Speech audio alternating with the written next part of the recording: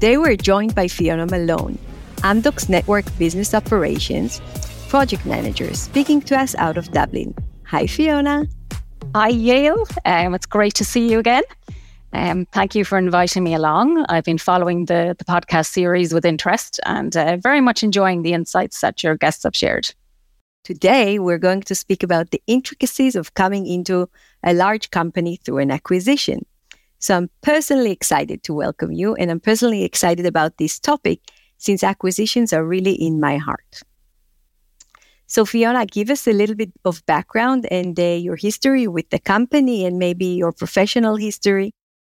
Sure, delighted to. So in terms of my background, I'm a computer science graduate.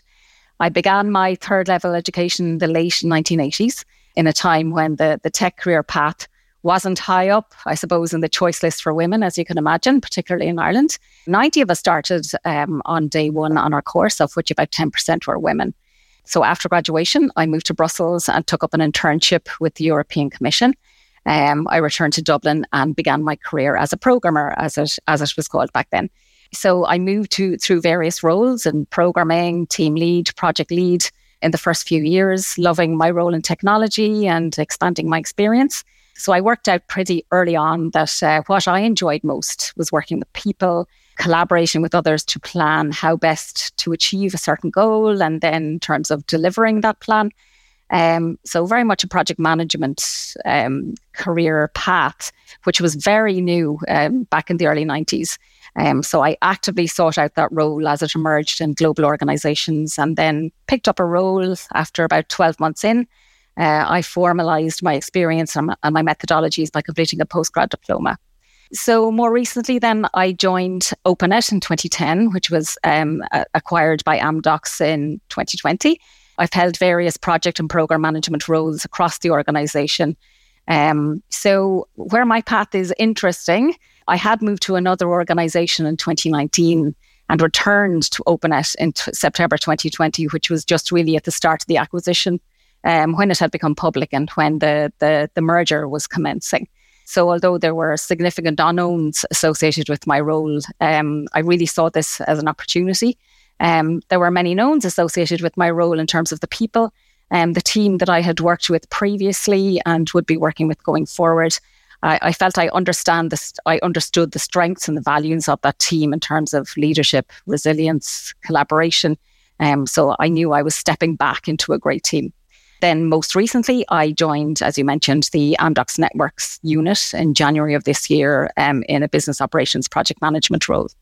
So Fiona, I see here a pattern of you not always choosing, the path that the majority chooses, but actually going to where others, more niche, different, something that's not as socially accepted, like you being a programmer very early on amongst the 90, right? So is that something you relate to?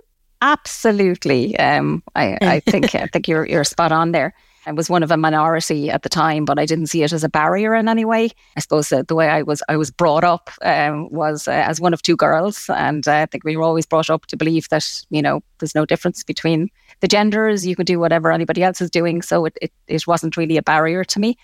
And I also tend to enjoy and be positively energized by stepping into the unknown and not knowing what's coming next. I tend to need that in my working life.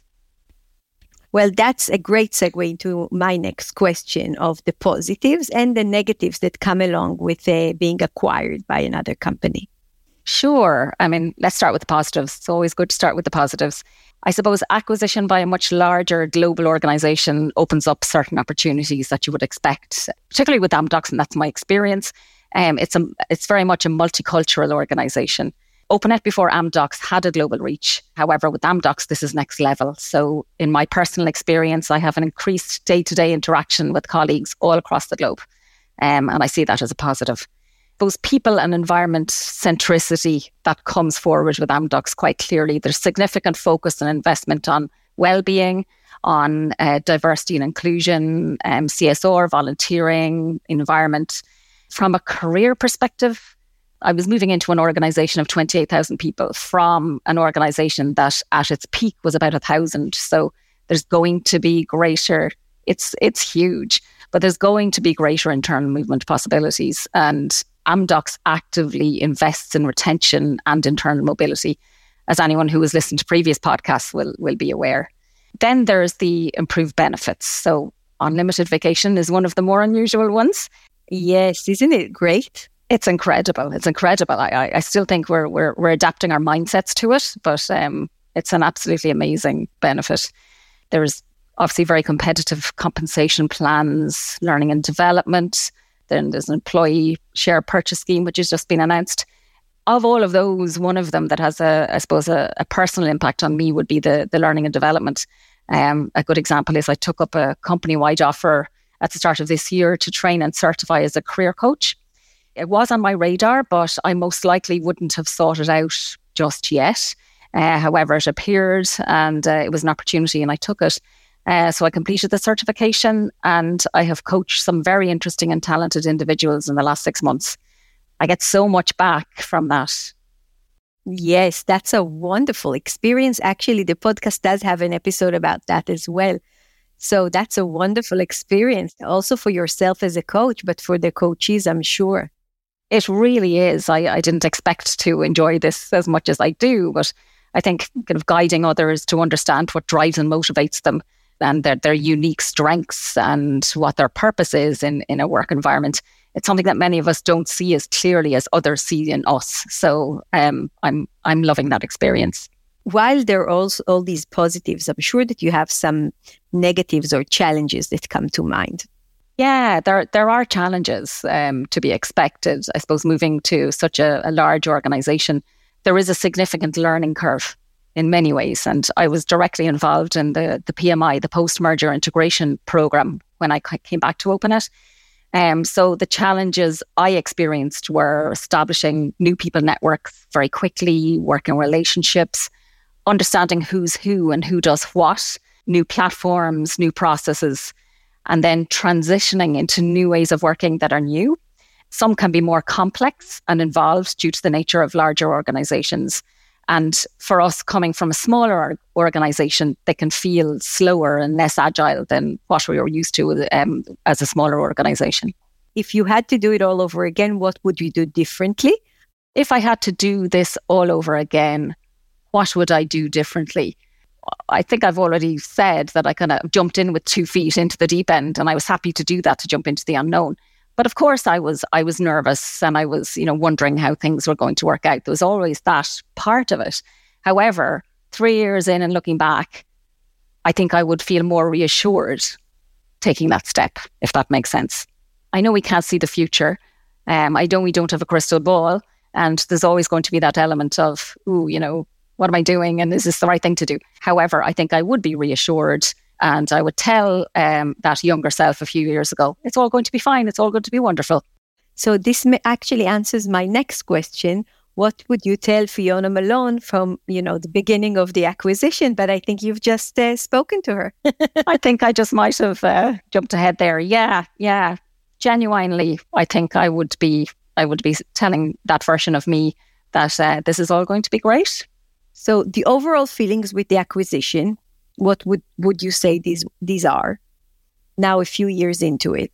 Just to clarify that I did choose to jump into the acquisition, but overall it's been a positive experience for me personally. So from the moment I rejoined OpenET in September 2020, as I mentioned, I was directly involved in the post-merger integration program and involved in understanding, aligning and merging OpenET and Amdocs processes and systems. So I had the good fortune to begin working with a fantastic combined team of experts from both sides of the merger and formed good working relationships early on. That was a positive for me. I tend to enjoy variety in my work and dealing with the unknown, which we also mentioned. So this was right up my street. On steroids.